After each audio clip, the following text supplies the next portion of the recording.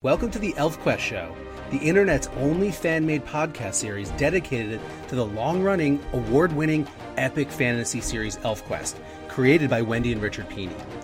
I'm David Mizajewski, also known as Thornbreak on the ElfQuest forums. Joining me is my friend and fellow ElfQuest uber geek, Ryan Brown. Ryan's our editor and producer, working the magic to put this podcast together.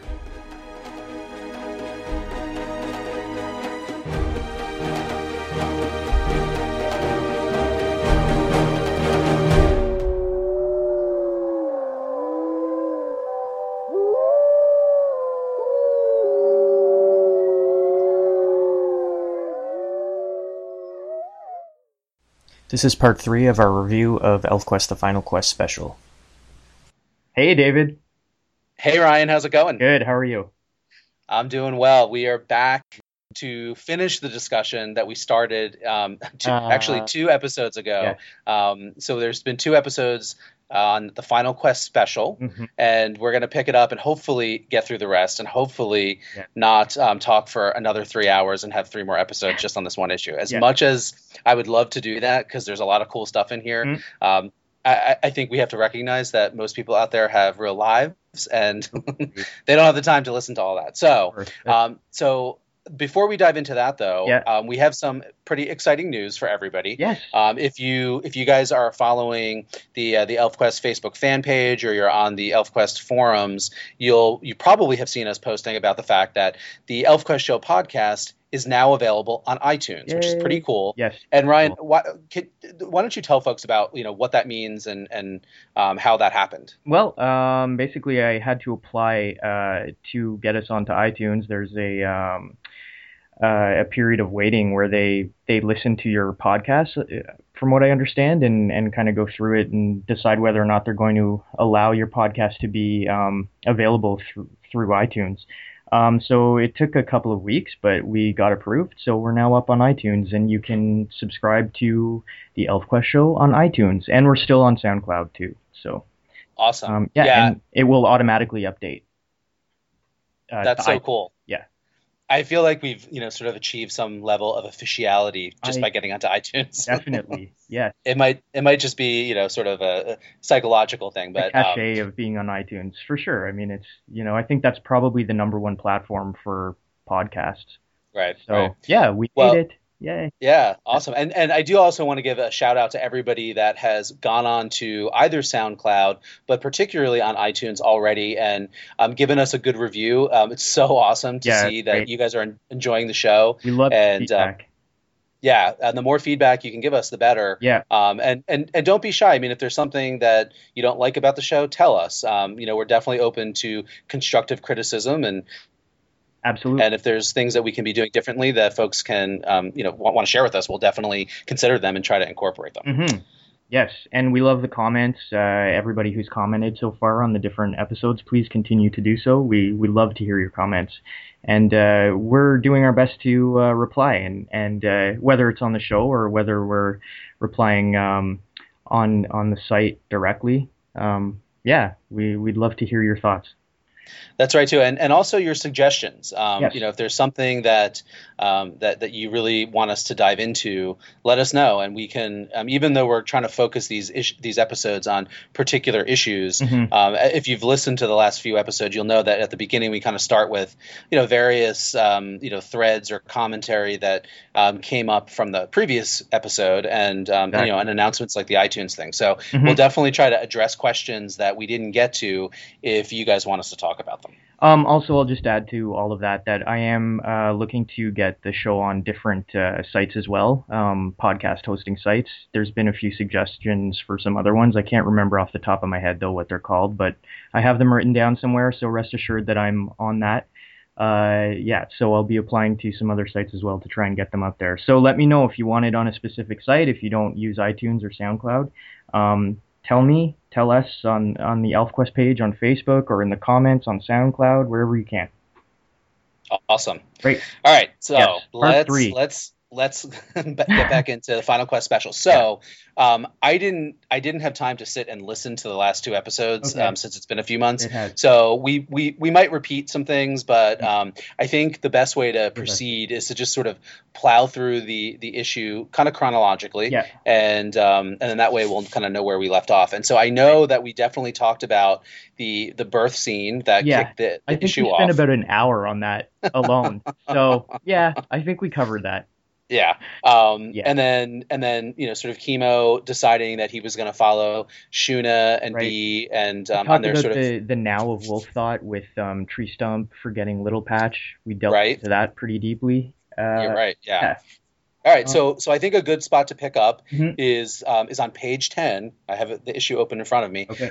Is when we cut over to Ember's tribe. Yes.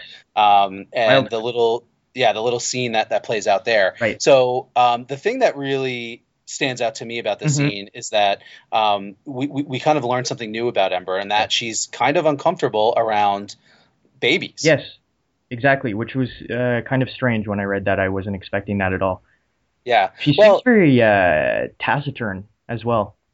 Yeah, and I don't know why that is. I think that is definitely obviously some kind of foreshadowing of something that's going to come. And so the thing though that I liked about the fact that they sort of gave Ember this perspective on little babies is that I can totally relate. Now, don't get me wrong, I love kids, but I know.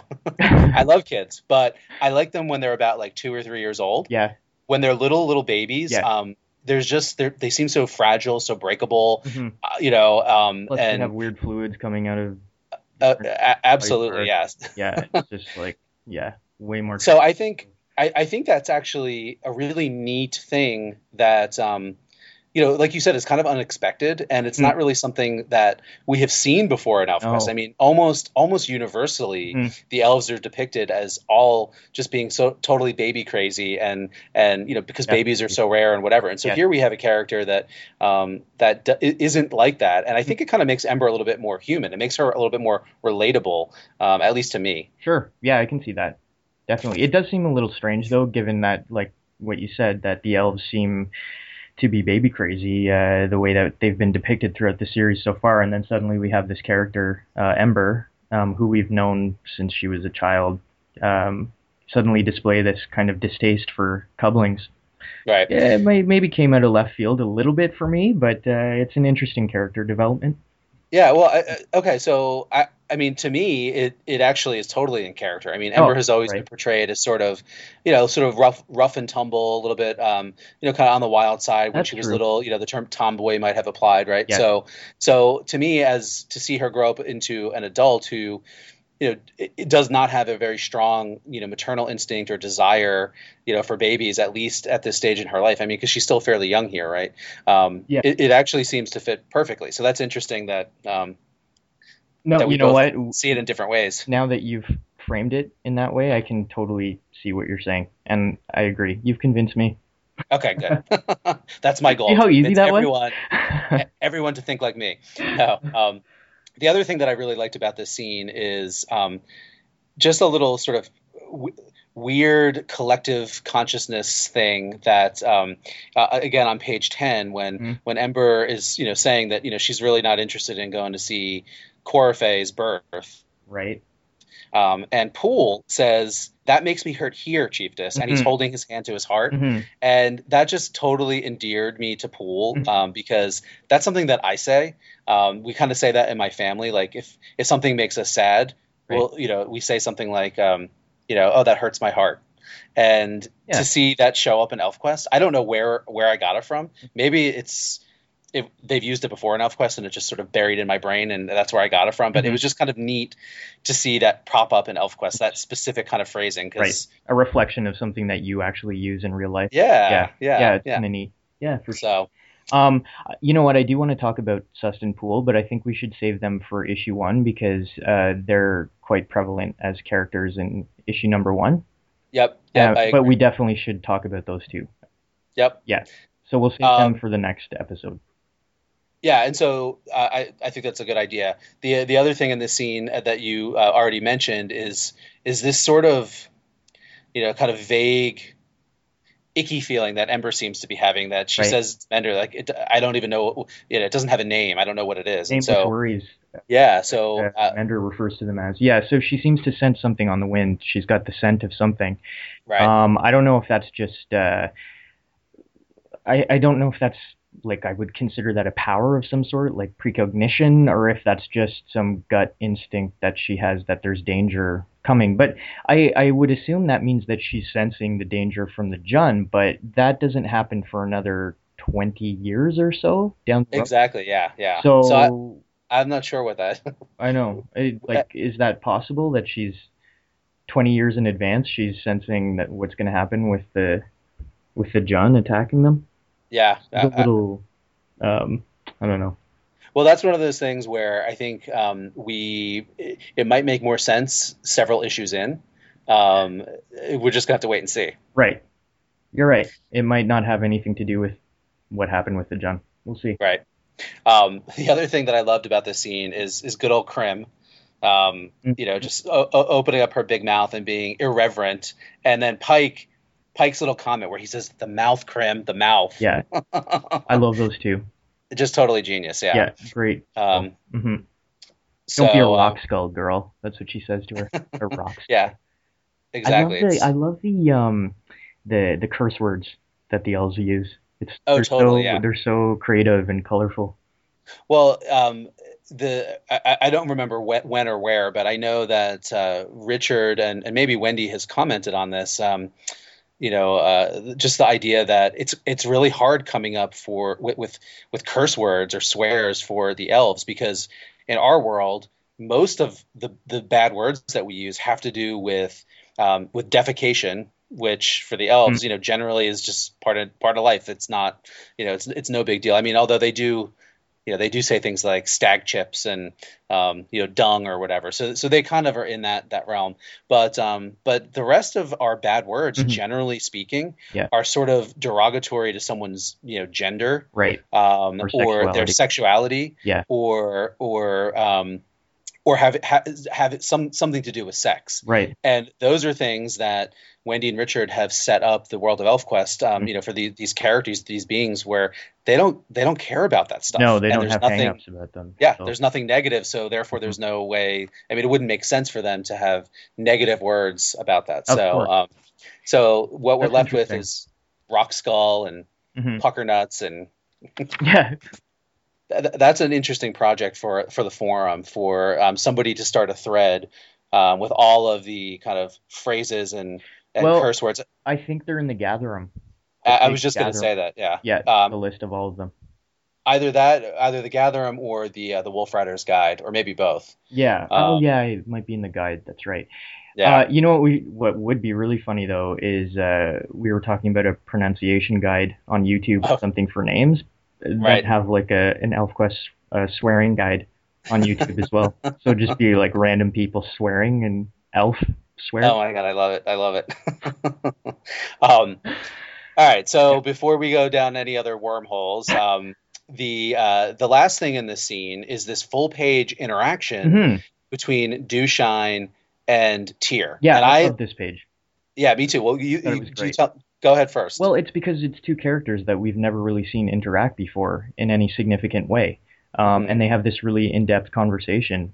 And it's just nice to see that sort of character development and character interaction. Again, this is another thing that sets ElfQuest apart from other comic books, that Wendy and Richard take the time to allow their characters to interact with each other in really natural conversational ways, and it gives insight into each character. So that's exactly what I love about it too. And it's something that I think this page is what makes ElfQuest, just like you were saying. And we don't get to see this kind of scene too often, though, and I think that's partly what makes them special. Just sort of characters having a conversation and interacting. This is not a crisis. There's not a battle. There's not an illness. Scene. No. Yeah, it's just like a hey, what's up kind of scene. Yeah.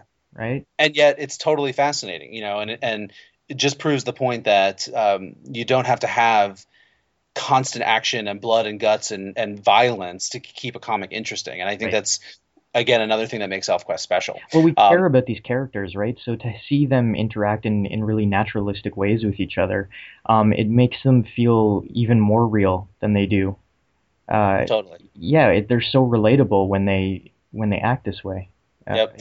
They're just having a conversation, and yet at the same time, we do get some insights into their personalities and who they are as people.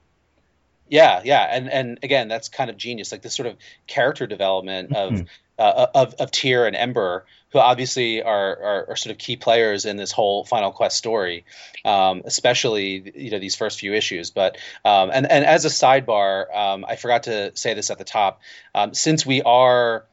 We're sort of doing issues. We're a few issues behind in doing podcasts, so I think we should try to not give any spoilers for stuff that happens in the subsequent issues. So I'll just leave it at this scene is an interesting thing to bring up personality traits between Tyr and Ember because stuff happens with them down the line. But we'll talk about that. We'll talk about that later. I loved I loved how Dewshine so effortlessly kind of refocus Tyr's attention and his building anxiety over the fact that Ember's like, yeah, I might not want cubs. Mm-hmm. And of course Tyr puts it into perspective or context. What do you mean? Dewshine, she kind of explains to him, the two of you are very much alike, and it seems to be something that Tyr never really considered before, how alike he and Ember are. Yeah. And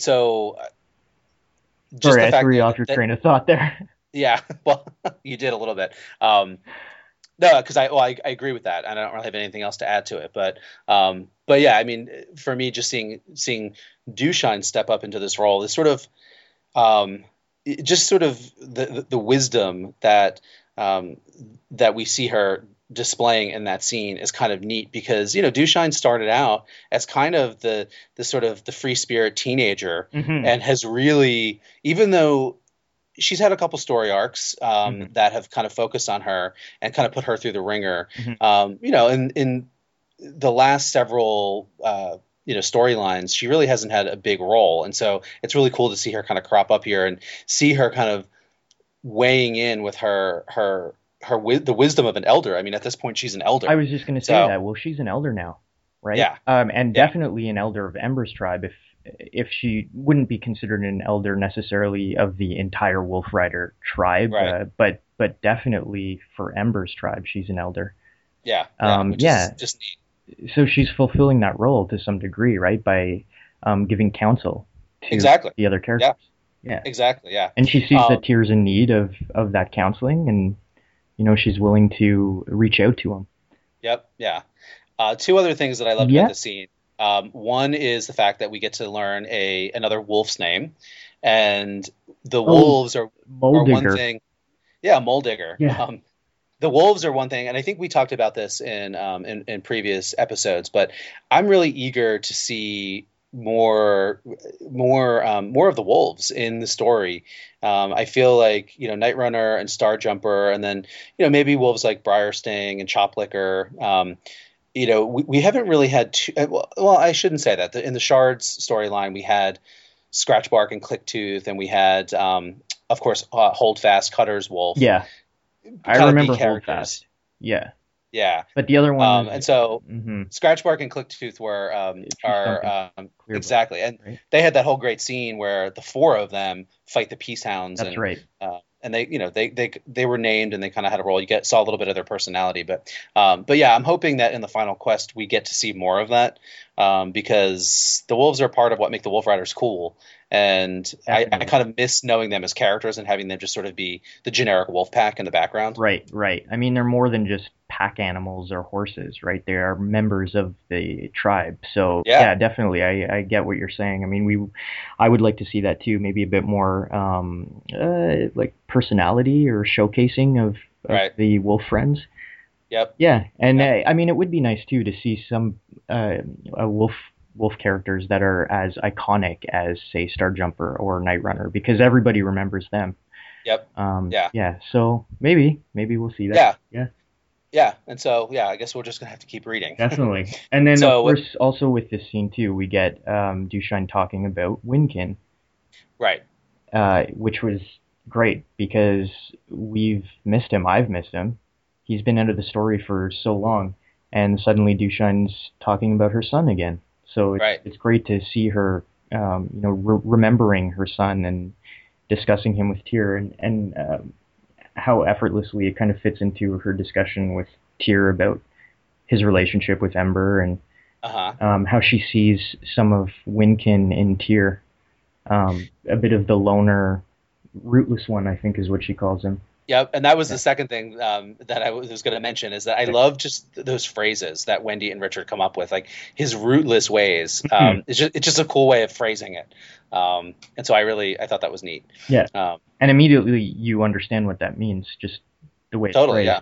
Rootless way is like, oh, okay, yeah, he's a wanderer. Right, and that's really how we have seen Winkin. He's always been portrayed as sort of a little bit aloof, a little bit distant, definitely a wanderer. Flying down to the Forever Green, exploring around, and we'll talk a little bit more about that stuff as we get further into the issue. But yeah, I thought that was really neat that she draws these connections between these similarities between Tyr and Winkin, and in doing so, sort of illustrates that even though these wolf riders live in the now of wolf thought, and they can forget about loved ones, as we were talking about with Tree Stump and Little Patch, but and I thought it was just so perfectly done, sort of that balance. Like, obviously Dushan remembers her son, but this line in here that she doesn't remember if he ever took another name. I just thought that was so neat. Like, they didn't have to put that in there. No, the scene could have totally worked without that. But what a great sort of nuance to put in there, and reinforcing this idea that we've already kind of been reminded of with Tree Stump's comment a few pages earlier about these characters and their ability to just sort of lose the past and just kind of live in the now. I just thought that was awesome. I actually, when I read that line about her wondering if he had chosen another name, I was expecting later on, when we see Winkin again, that he would have another name. I thought that was maybe foreshadowing for something. Yeah, but no, I kind of like that it isn't, because I like Winkin and I like his name. Yeah. But like I said, we'll talk about him in a few more minutes. Yeah. I'm so just the next wondering scene, okay, we'll talk about him. We'll get to him. All right. Yeah. So the next scene is back in the is palace. The scene. Yeah, we're back in the palace, and this is where we basically learn about the whole idea of palace pods. And we talked about this. I was just going to say that. Oh, okay. So we don't need to tread there again. Right. So let's move along. Right. And let's see. So, we learn also in that scene that wave dancers have a longer gestation, 3 years instead of 2 years. Oh, yeah, that's interesting. So that is kind of interesting. Yeah, I mean, I think. Well, actually, I don't really know why. And it's a little bit troubling to wrap my mind around that, because as I've mentioned in previous episodes, my Virgo brain likes things neat and ordered and categorized and everything, and so it's kind of hard to wrap my brain around the fact that you have these the species, and some populations of them have longer gestation periods. It doesn't quite match up with real life biology, but I guess biology, sure. Yeah, but that is but they're aliens. Exactly. That's the beauty of a fantasy story, right? Is that you can kind of play with that. I mean, I would imagine because of their environment and the necessities required to survive it, that they would need some sort of longer period in which to develop specific traits, maybe. We're not really clear. It hasn't really been defined as to how the wave dancers breathe underwater. Whether it's gills. I don't see any visible gills on them the way that Winnowill had them in Kings. But who knows, maybe they need longer to develop some sort of internal water oxygen type ability to breathe. Well, Yeah. I'm so glad you brought that up because you reminded me, because again, this issue came out, God, 6 months ago. Yeah. You reminded me that Wendy actually addressed this. She Oh. posted a video of, I think it was a dolphin giving birth or of a baby dolphin, and it explains this, and I completely forgot about that. Okay. I think the idea is that if you're living sort of mostly an aquatic life, that when you're born, you have to you need to be able to sort of move around and swim. If you look at real life marine mammals, they're born just sort of miniature versions of the adults, fully capable, kind of swimming and breathing. They still nurse and everything. And I think that was some of the logic and some of the idea behind the wave dancers having this longer gestation period, because the babies have to be more fully formed to be able to survive in sort of this ocean environment. Well, that makes sense. If they were living on land and their parents carried them around and everything. They're so completely helpless. Yeah. In this case, they're a bit older, so they're able to survive better in their environment. Yeah. Right. Okay. And for little biology lesson here, because I can't resist that the term for that is called precocial.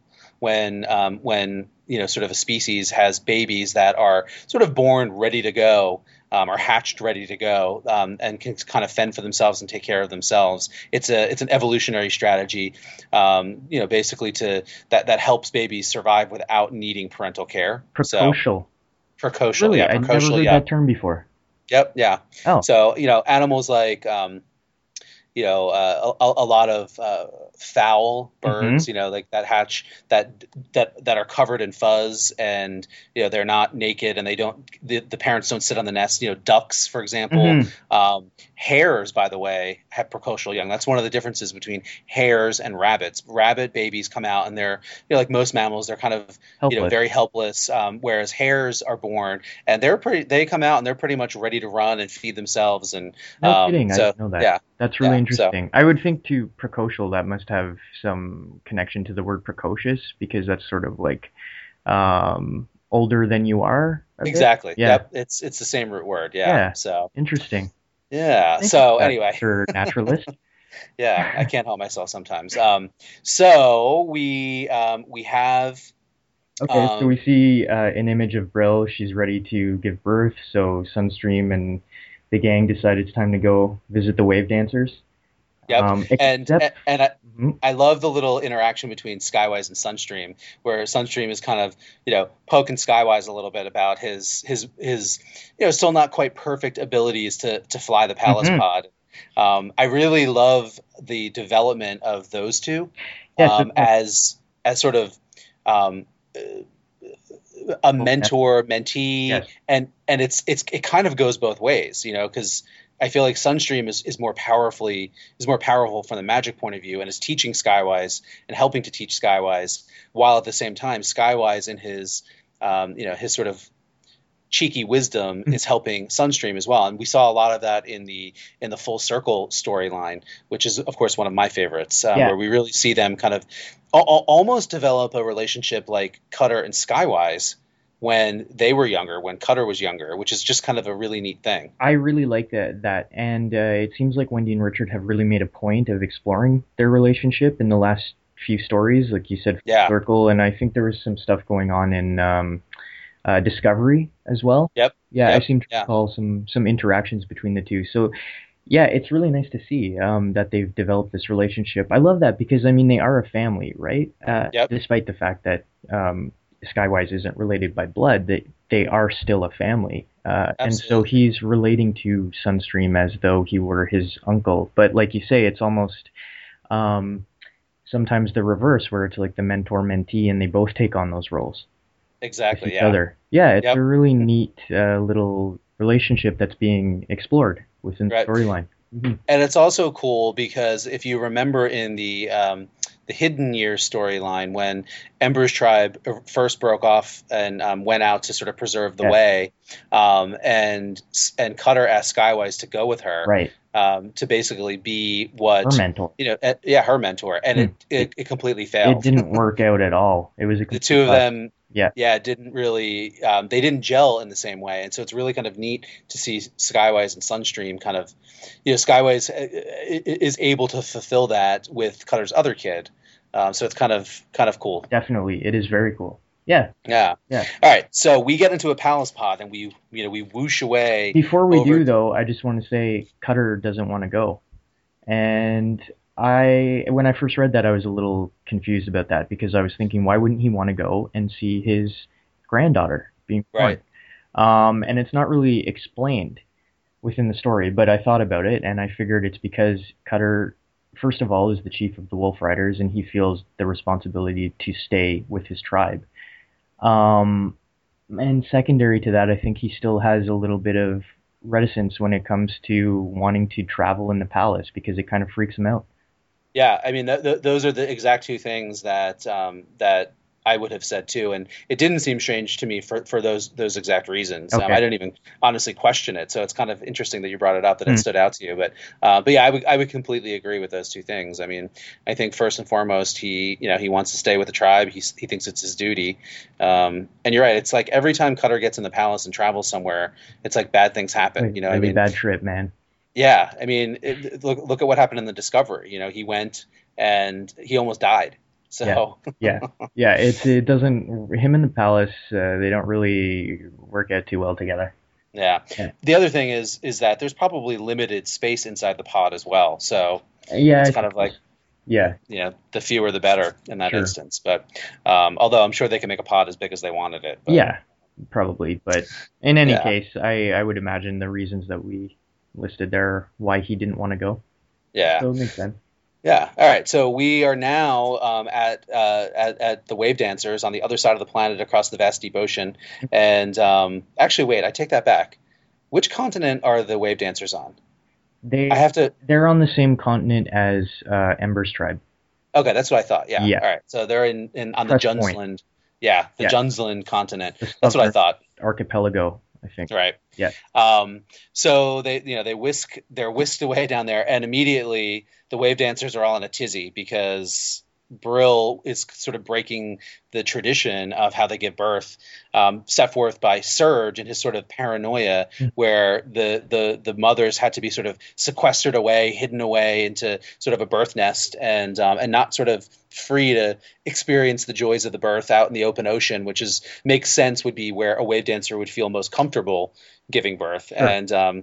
And so the combination of Sunstream and mostly Leetah kind of pointing out that it's okay, take a deep breath, calm down, guys, everything's gonna be all right, just chill out.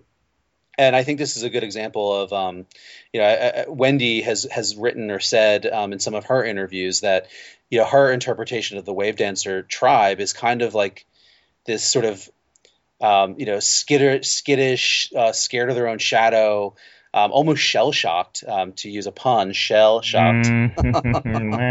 Richard will like that. This sort of, that's kind of their vibe. And that was largely the result of Surge's paranoia and the way that he led them. And so I think we're seeing that play out here. And for Snakeskin, it's a struggle to kind of step out of the shadow of his father and to be the real leader that he was so kind of hesitant to be in previous stories. So it's kind of neat that to see him, this relatively new character kind of have this evolution in a little bit of time that we've got to see him. Right. Yeah. Right. Yeah. It's they definitely are a very scared, sequestered, morose, brooding tribe. Right. Yeah. So, although not as bad as the Gliders, which I think. Yeah, not as bad as the Gliders. Which is interesting because I've been thinking about the Wave Dancers because they are the most like the Gliders in many ways. They're an old tribe. Many of the individuals seem to be multiple thousands, maybe even tens of thousands of years old. They're taller in stature, which is what makes me think that they're older, sort of an older generation. They obviously are very they have a lot of magical ability. Yes. And so it's kind of this sort of interesting way that the more magical elves, or the ones that are closer to the high ones, are portrayed in ElfQuest. I mean, the gliders obviously were sort of morose and depressed and sort of inwardly feeding upon themselves, and we know what happened to them. Yeah. And so I think the wave dancers represent maybe the flip side of that coin, where they were under Surge's leadership really beginning to go down this path of again, maybe feeding on themselves, maybe not quite stagnation, but living this like terrified life, which is no life to live at all. Right. And so here we see kind of the Wolf Rider and Sun Villager philosophy towards life, kind of helping to wash away some of that sort of negative past in the wave dancers, which is kind of cool. Definitely. And that's actually the perfect segue to the other character that pops up here, who I think is the ultimate representation of kind of washing away the negative past, and that's Reef, the formerly known as the Broken One, right? Who is, I find, really interesting, super intriguing. I love his character design. I love the swoopy hair and the gray skin, and his sort of timid, almost childlike personality, the little bit that we've seen of it. And this is kind of the first time that we get this flashback, which we didn't get to see in the Discovery, right. Which I think was one of the unfortunate things about the Discovery, because I think, I mean, I think you really needed to see that. Definitely. I think when it came out, I remember there was a bit of commentary on the forums about how people were upset that they didn't actually get to see the transformation. Because it was like one panel we saw him as the Broken One, and then in the next panel he was suddenly Reef, but there's no transition. So I think actually Wendy and Richard kind of took that into account and decided, okay, we're going to show that in this story because it's important, and the fans wanted to see it. So I think that might have been a bit of them taking into account what the fans said and recognizing that it was kind of a missed opportunity. Right. Maybe I'm going out on a limb saying that, but no, I don't think so at all. I would guess that they probably felt the same way, and that just due to the page restrictions that they had, of course, with that comic, and the deadlines and everything that they had under DC, that they probably themselves felt it was they would have liked to see it, and so my guess it's probably a combination of that and their reaction to fan commentary that they agreed with. So it's nice to see it here. So we do see the transformation. It's mainly though we see his hand transforming, right? Right. Which is what kind of is used to indicate this shape changing that he's gone through. Yep. Yeah. And how many healers are there in the Wave Dancers? There's Snakeskin. So I would say this is my interpretation. You've got Skimback, who is very clearly a healer. That's how his magic manifests itself. Then you've got Snakeskin, who, if you think of healers I think of healers as sort of biological manipulators, right? So, which is obviously not a term that is going to work for the actual story of ElfQuest, but that's really what they are. Right. They can change biological processes and metabolic processes and speed things up or slow things down or make flesh grow or whatever. And so to me, I mean, Snakeskin has that ability, but his natural inclination is not as a healer, not as a biological manipulator of other elves, but as we've seen in past stories, he is more inclined to grow corals, which I love that idea because it's such a it fits so well with this idea that the elves had to adapt to this planet, and the magic that they had kind of manifested itself in different ways. And so if you're living in the forest, the magic sort of manifests as plant shaping. If you're living in the desert, you get rock shapers, and if you're living in the water, you get this healing ability, which is all about manipulating living bodies, and it manifests itself in Snakeskin as a coral shaper, which is so neat because he's not a rock shaper, even though the shell of the coral is kind of like it's almost like rock. Sure, it's minerals, but he shapes it by shaping the living creatures, which is just really neat to me. Oh, that's really neat. But obviously, he also, with encouragement from Skimback and also from Surge, but encouragement is probably not the right word. Browbeating and shaming is probably a better word. Yeah. He obviously has the ability to sort of use his powers on other elves. It just doesn't it's not his sort of natural inclination. That's the way that I read this, and I also think that might be a way of dealing with the fact that it's kind of it might be a little bit of overkill to have multiple healers in one tribe. I think so. And I feel like that might be an example of Wendy and Richard pulling in all of the various threads, some of which maybe are not where they want to take the story, and details like that. I mean, if you look at the original story where Reef was introduced, he's supposed to be a healer too. But really? We don't. Yes. Yeah, but we don't see any evidence of that, and my guess is that's a little detail that is not going to be that again under Wendy and Richard's telling of ElfQuest they're not going to keep, and I'm okay with that. And we talked about that. Yes, because in the Wave Dancer story, it was he was attracted to Winnowill's suffering because he could feel it as a healer. Right. Isn't that right? Yeah, and then she transformed him into this disfigured gelatinous goblin. Gooey, right. Sea goblin. Right. That it was sea goblin. I love that. Yeah, so anyway, to answer your question, I would say it seems like there's two healers in the Wave Dancers, Skinback primarily, with Snakeskin kind of as a secondary. Okay, but Snakeskin more of a coral shaper, flesh shaper, and Skinback more of an actual healer. Yeah, more of like in the traditional sense, like a Mender or a Leetah or a Rain. That's again my interpretation. Okay, that makes sense to me. I like to then we see Sunstream being transformed into his Sunfish. I put quotes around that form. Yep. And Leetah is using her healing power as a flesh shaper, which she seems to be kind of exploring more and more. Yeah. I mean, as far as like actually transforming bodies and not just healing in the traditional sense, like you're saying. Well, I think that this is a great example of not only the evolution of an individual character, but of I don't know how to say this, but kind of the scale of the story in ElfQuest and how it has sort of been gradually expanding and becoming bigger and more grand over the course of the last 36 years. So if when we first meet these characters, they're all isolated.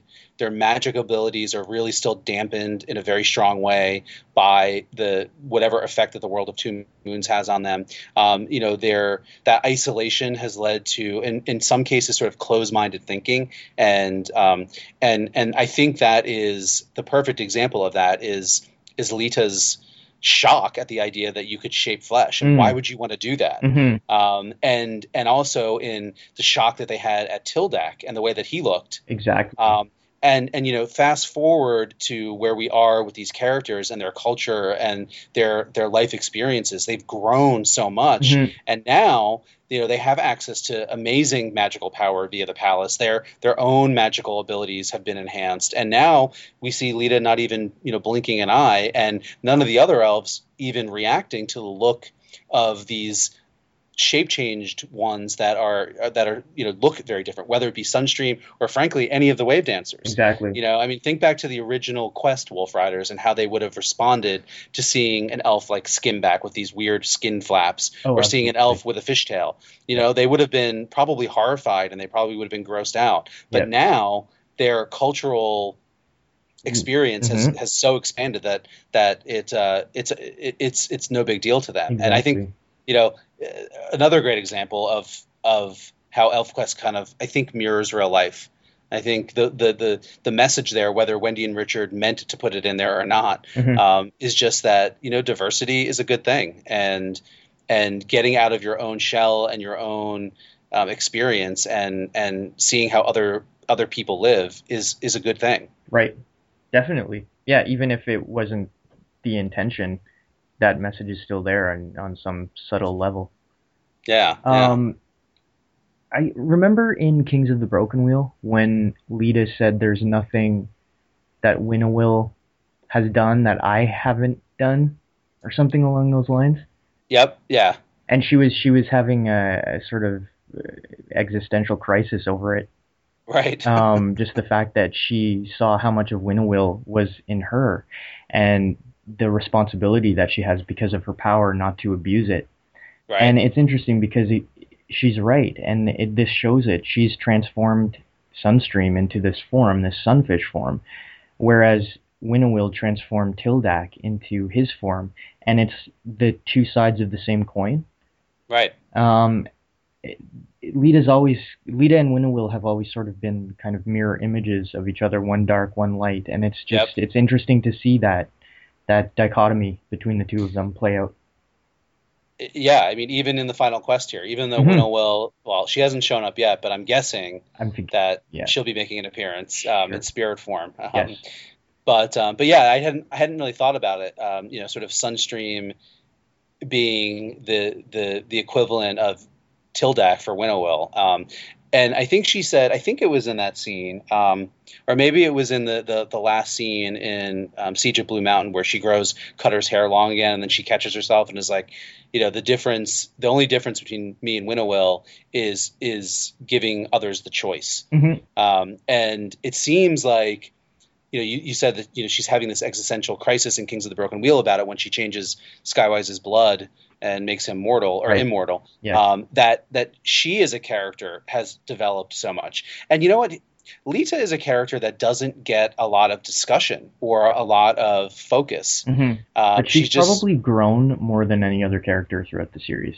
Yeah, I mean, if you think about it, think about who she was when we first meet her. She's kind of this haughty, not as bad as Rayek, of course, but sort of proud, a little bit vain, a little bit stuck up. Is that haughty Haugty yes. or Hottie?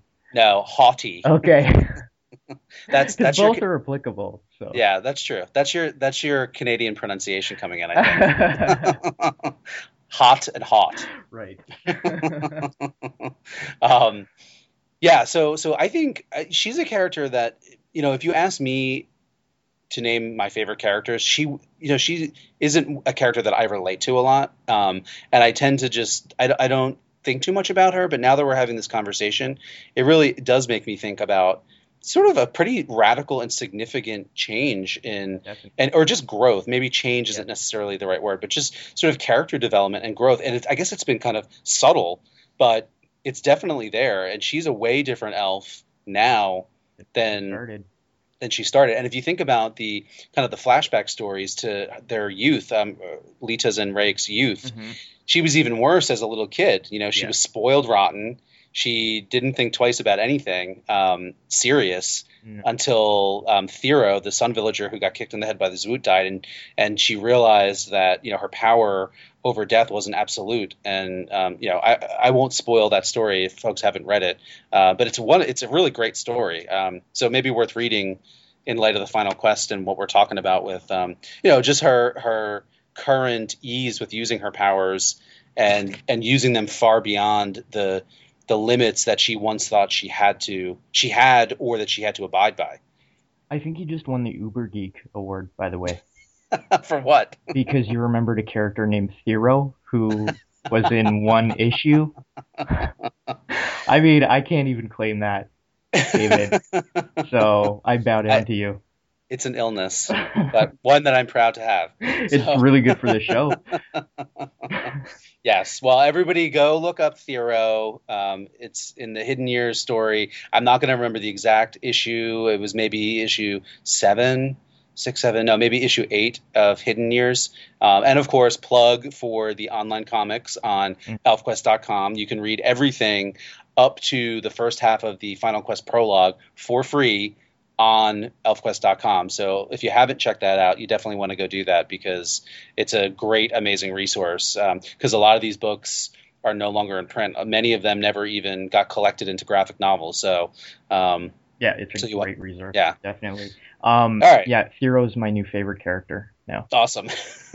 Just to get back to Sunstream and Tyldak, I'm just looking at the image right now, and it just occurred to me how I was saying how they're the flip side of the same coin, and same with Leetah and Winnowill. Well, just looking at Sunstream in his sunfish form, he has the head fin. Totally. And also the wings. Design. Yeah. So it does sort of give that impression that here's what can be done positively with that kind of power. Yep. Yeah. And Tyldak was the example of what can be done negatively with it. Right. And the beauty factor is how that kind of manifests, because even if you don't like the Sunstream Sunfish form, which a lot of people don't. Yeah. You have to admit that it's a much more beautiful form than Tyldak's form, which was very sort of skeletal and, hairless and bat-like. Yeah. Mm-hmm. Yeah. All right. So we talked about the birth of Coryphae, I think, at length in the last episode. So let's not spend too much time there, other than to say it's always great when the cute little babies are born. Even though, as I was saying earlier, I'm with Ember. They're nice to kind of see, but I don't necessarily feel comfortable holding them when they're tiny. Show them to me when they're 3 or 4. Yeah. Yeah. Exactly. She totally is, and here we see her. She's precocial. She comes out, pretty well formed, able to swim, and she has sea green hair. She has seafoam green hair, yeah, and the scalloped ears, like the dancers have. Yep, and little wing fins. She looks like a little cherub. I think that's exactly like the nod that Wendy was trying to give to her baby form, that she's this little, this darling little cherub, which I could hear Wendy saying those exact words. So, is that right? Yeah. I mean, not that I've heard her say them, but I could hear her saying them. So Coryphae is adorable. She's got cool seafoam green hair. I don't think we talked about this last time, but this is sort of evidence that the wave dancers are actually born with these sort of fishy forms, and that while there might be some cosmetic fin shaping going on, that they're not born looking like the other elves, that they actually, in their shape changed DNA, if you will, that they actually have adapted and evolved these sort of sea adaptations and sea decorations. Definitely. Which is kind of neat and interesting. Very neat, yeah. And that's how quickly, through just a few generations, I would imagine, that the elves' DNA and their magic, quote unquote magic, can affect their physical forms based on the environment that they live in. Right. Yeah, it's really neat. Right. Mm-hmm. So we talked about the belly ripper scene and Sunstream's spines and everything, and that brings us to the party scene where Leetah gets to dance in the full sunlight and swirl and have kind of a raucous celebration, the likes of which we probably haven't seen since the days of the Sun Village, right? Which is kind of neat. Yeah, and the wave dancers can finally kick back a bit and have a good time for once. Exactly, which is nice to see. And then we get little Coryphae displaying some special powers. Exactly, yeah. I mean, it's no surprise that the kid has some magic, given who her father is, right. And the fact that she was conceived and her grandmother, yeah. And the fact that she was conceived in the palace, which we know can have an enhancing effect on the magical abilities or the specialness of the child or whatever. So she's a floater, which is kind of neat. Yeah.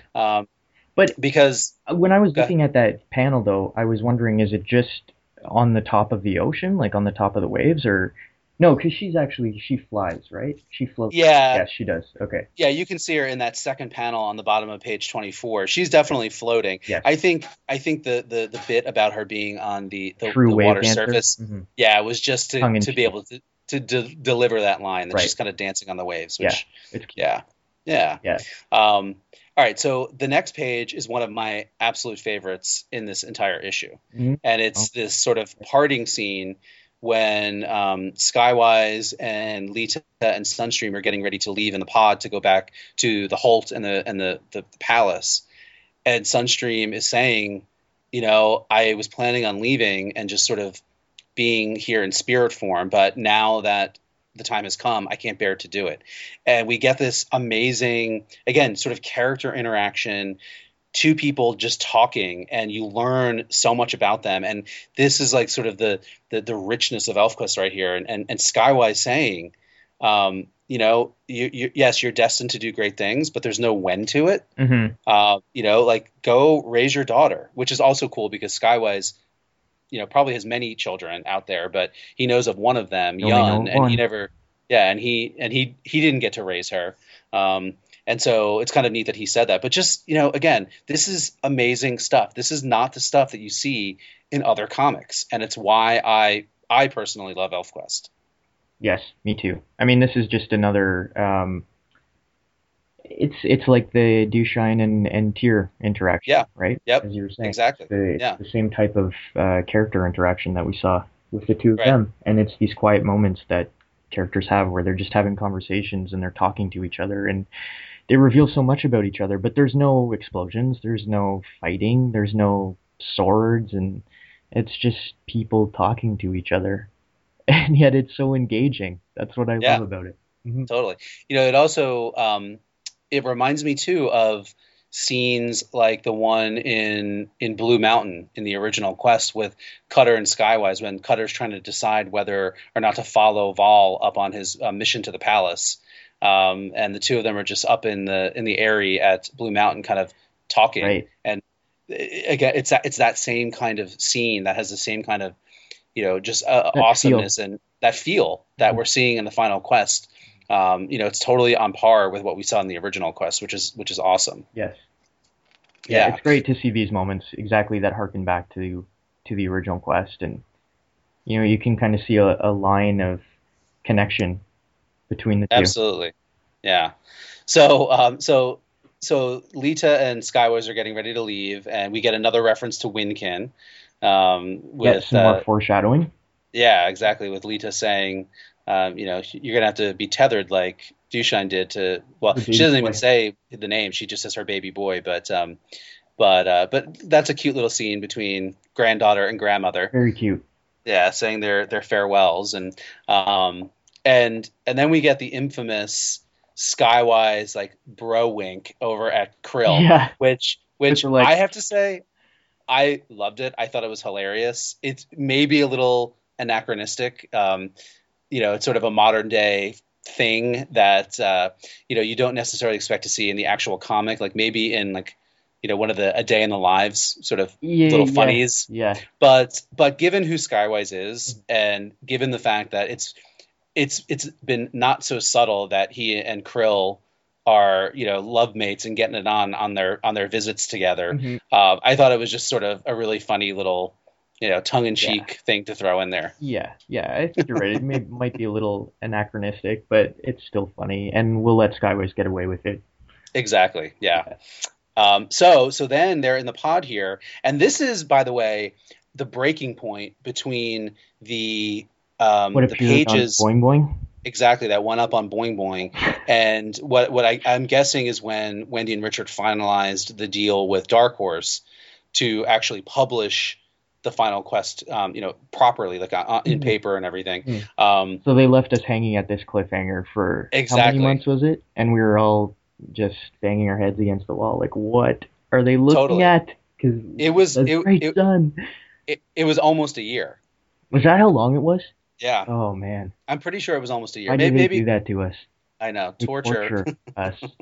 But I just want to go on. That's right. I just want to go on record though and say that I totally called this one because of the line of Leetah's line saying that it's been such a long time since I danced with sand between my toes, and then they zap away in the palace, and then they're shocked as to where they are. And I was like, if you've read the Rebels, mm-hmm. Which is where we probably more than any other place see the power that the palace has and how it works, it's really connected into sort of for these psychic beings, you can control the palace simply with thoughts. Like that's where it takes its direction, and it kind of taps into that sort of ability. So Leetah is thinking about dancing with sand between her toes back in the Sun Village, and I think I said it on Facebook. I was like, they're going to Sorrow's End. I remember you saying that. Yeah. Yeah, you called it for sure. Yeah. So I'm just going to pat myself on the back. Yeah, definitely give yourself a pat on the back. I'll give you a little applause. I'm sure I'm not the only one. Also, this scene relates to what Sunstream was saying to Skywise before about not being the best pilot of the palace at this point, because obviously they got thrown off course just based on what Leetah was thinking. So Skywise isn't a master of the palace yet. Right. And the power of the palace kind of takes precedence Yep. over any sort of control he might have. Yeah, and we might have talked about this before in one of the previous episodes, but it's interesting that you just used the term. He's not a master of the palace. I think you meant it sort of generically, Yes. but interestingly, there is no master of the palace like capital M, the way that Rayek dubbed himself the master of the palace. Right. And it's definitely sort of this whole sort of collective power that the elves tend to have. I mean, not obviously absolute. I mean, Cutter is the chief of the Wolf Riders. Ember is the chief of the Wolf Riders. Kavi is sometimes chief of the Kovaks, but they generally, do, at least the tribes that we see portrayed positively, have this very egalitarian sharing kind of society where there's no absolute one power. It was in Shard 16 that Rayek said, "Who will guide the palace now?" when he realized he couldn't because he was holding Winnowill's spirit. And I believe it was Skywise. He said, "We all will." Yeah. Yep. Which is exactly what you're talking about. Exactly. It's a collective as opposed to having one specific person in charge. Because really, I don't think it would be healthy to have one individual in charge of that much power. Maybe on some level they recognize that it's not a good idea because it could potentially corrupt them. I mean, the elves aren't perfect. They're fallible. And they, maybe not as easily as a human, but they could definitely become corrupted by that much power if they're, if they had the personality flaw that would allow for it. Totally, yeah. Well, and that makes me think too of the other hidden year story of Aiken? the High Ones. The High Ones. How shall I keep from singing? Yeah, that one group of High Ones that whether or not that's absolutely canon, I think maybe remains to be seen. I don't know if Wendy and Richard will ever do anything with those characters other than that flashback story, but there are obviously references made to sort of current time characters just in the character designs and the abilities and everything like that. But but we did see. Remember, we saw that flashback or that image that Winnowill sent to Rayek in Siege, and it was Haken. It was the same character design. Right. Which, okay, here's another pronunciation thing, because I pronounce the name Haken. and I'm probably wrong. We should just go with Haken. Well, the funny thing is that I grew up in New Jersey. Yes. And I'm also living evidence that most people in New Jersey don't all talk like this, even though that's the stereotype. Yes. Most people in New Jersey that are native to New Jersey talk like me. But at any rate, I remember Richard saying, I think in the letters pages, or it might have been online, that that you pronounce Hacken like the town in New Jersey, and I immediately knew what that meant because there's a town in New Jersey called Hackensack. Oh. So. Right. I think that settles it. Okay, it does. And I'm the worst at pronouncing elf names, so yeah, you're probably right. But Richard, if you listen to this episode, help us clear this one up too, like you cleared up Larrigan. Yes, please. We're gonna have to add that name to the pronunciation list. Totally, yeah. Well, anyway, I just brought them up to illustrate your point that when the elves are working, they kind of have shared power, and that's what we saw with the first comers at the Circle of Nine, which was I guess the equivalent of like the leadership council, but no one individual had absolute power, and they all actually had sort of separately defined roles to play, whether it was. Tim Aines was, of course, to remember. She's kind of the original mother of memory, and then you have Hacken, who is sort of kind of I can't remember the exact term they use, but he's kind of like the aggressor and that kind of thing. And Adya was the explorer, and Gibra. This is another one that I never have known how to pronounce. If it's Gibra or Gibra. I went with Gibra. Yeah, well, it's probably Gibra. Richard, help us. Yeah, so she was Caution.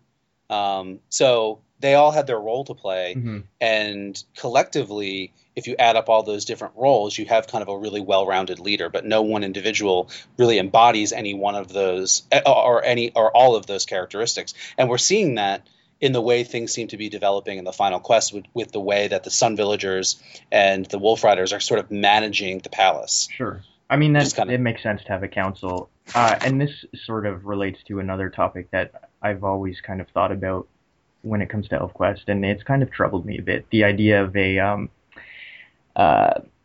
what's the term? Where leadership roles are passed on through heredity. Hereditary. Right. Yeah, hereditary right. power line, because it seems kind of antithetical to the whole idea of, a collective and a shared consciousness, maybe on some level. And yet we have a chief's lineage passed down, right? Which doesn't seem very democratic. Right. For the Wolf Riders, none of the other tribes you really see that. I mean, yes, Snakeskin has kind of stepped into the role of leader, and his father was the leader before him, but it definitely does not have the same feel as kind of his birthright. I think it was, the wave dancers are just so damn timid that nobody else wanted to step up and do it. Right. And so people kind of looked at, at Snakeskin as, okay, well, your dad did it, so now you have to do it, which is why he rejected it, why he didn't want it originally. I think the Wolf Riders are an exception. Obviously, they've got the wolf blood, and that whole practice of sort of the lineage started, in sort of the dark back history of the wild and probably violent past of the origins of the Wolf Riders. So, where they really did have a little bit more of a command and control kind of environment, at least in some time periods, when that kind of passing down of the leadership to the offspring is done via heredity. So I think that's the exception. I also think, obviously, when Wendy and Richard were envisioning ElfQuest, that this sort of notion of leadership passed down is kind of a neat one that has this kind of fantasy feel to it. So for sure, it definitely does. Yeah. Yes. Although it does raise the question of, what's going to happen if Ember doesn't want to have kids. Or dies, right? Right. Like what's going to happen to the Wolf Rider lineage? I mean, does the crown go to Korafe? Exactly. That would be interesting. Or Sunstream. Yeah, God, I didn't even think. I see. My mind just completely jumped over him. I wouldn't even. You're not even considering, he would want it, or but who would it go to, right? Or if somebody challenged a chief and won. I mean, did that ever happen in the history of the Wolf Riders? And so an entirely new bloodline took over the chief's line? Not in any that story we know of, right? Yeah, that's been told. That seems kind of a lucky break for that whole lineage then of chiefs. Right. Because it's always their descendants, right? Right. Yeah. I mean, it's a fantasy story, and so we accept that on that level. And it is a very cool notion. It works for this idea of this slightly barbaric tribe of forest dwelling elves. It works, but I mean, if you want to actually think about it in terms of like the politics of it, it doesn't seem particularly fair, right? But maybe I'm looking too deeply into it. Well, no, it does raise an interesting question. Is sort of as the Wolf Riders, and I think this is something. This isn't really a spoiler, but this whole idea that the Wolf Riders that are living near the palace have a pretty cushy life. So the question that this is making me think is, what happens to the Wolf Riders and their culture when they're not living this sort of wild existence where they have the safety and the magical influence of the palace, and what does that do to Wolf Riders, and how will that change their leadership structure, and of course that gets into the whole Moonshade discussion. Yes. Well, I think just you mentioning that, you're touching upon what I think is going to be the main thrust of this storyline. I think that the final quest is going to deal with that, and that's what it's going to be about. I think there's going to be some significant dramatic events that happen, but ultimately the entire story will be what is the fate of the Wolf Riders as a tribe, because they can't exist the way they have anymore. Right. So they're in danger of becoming of facing extinction as a tribe. Right. And it might be willing extinction. Potentially. It might be that sure they decide that they do want to go back to the palace and to those ways, and that who knows what's going to happen. Exactly. And that brings up the question too of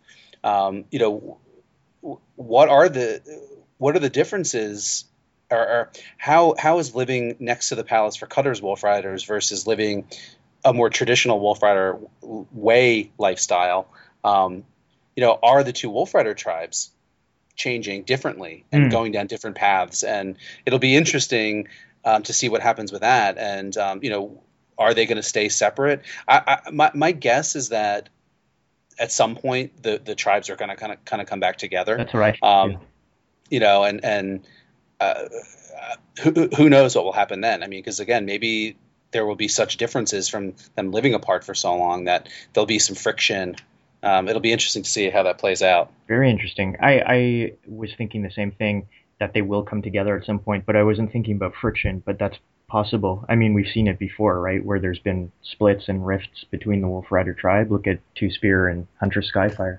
Totally. So, yeah. Who knows? But let's move on, because we don't want to get too off topic. Yeah, we're already over the hour mark, so...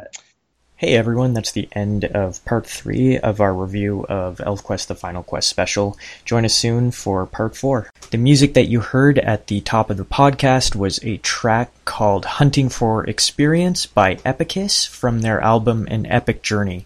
And you can find music by Epicus and thousands of other artists royalty-free for your podcasts or any other multimedia projects on jamendo.com. That's JAMENDO.com. Well, that's it for this episode of the ElfQuest Show podcast. As always, you can join the discussion on the official forums on elfquest.com, on Twitter at ElfQuest, or on any of several Facebook pages, including the official ElfQuest Facebook page and the ElfQuest Facebook fan page. Don't forget, you can read the entire ElfQuest back catalog at elfquest.com, along with tons of other great stuff like character bios, behind-the-scenes features, and more. The Final Quest is published by Dark Horse Comics, and you can get the latest issue of ElfQuest the minute it comes out at digital.darkhorse.com. Until next time, shade and sweet water.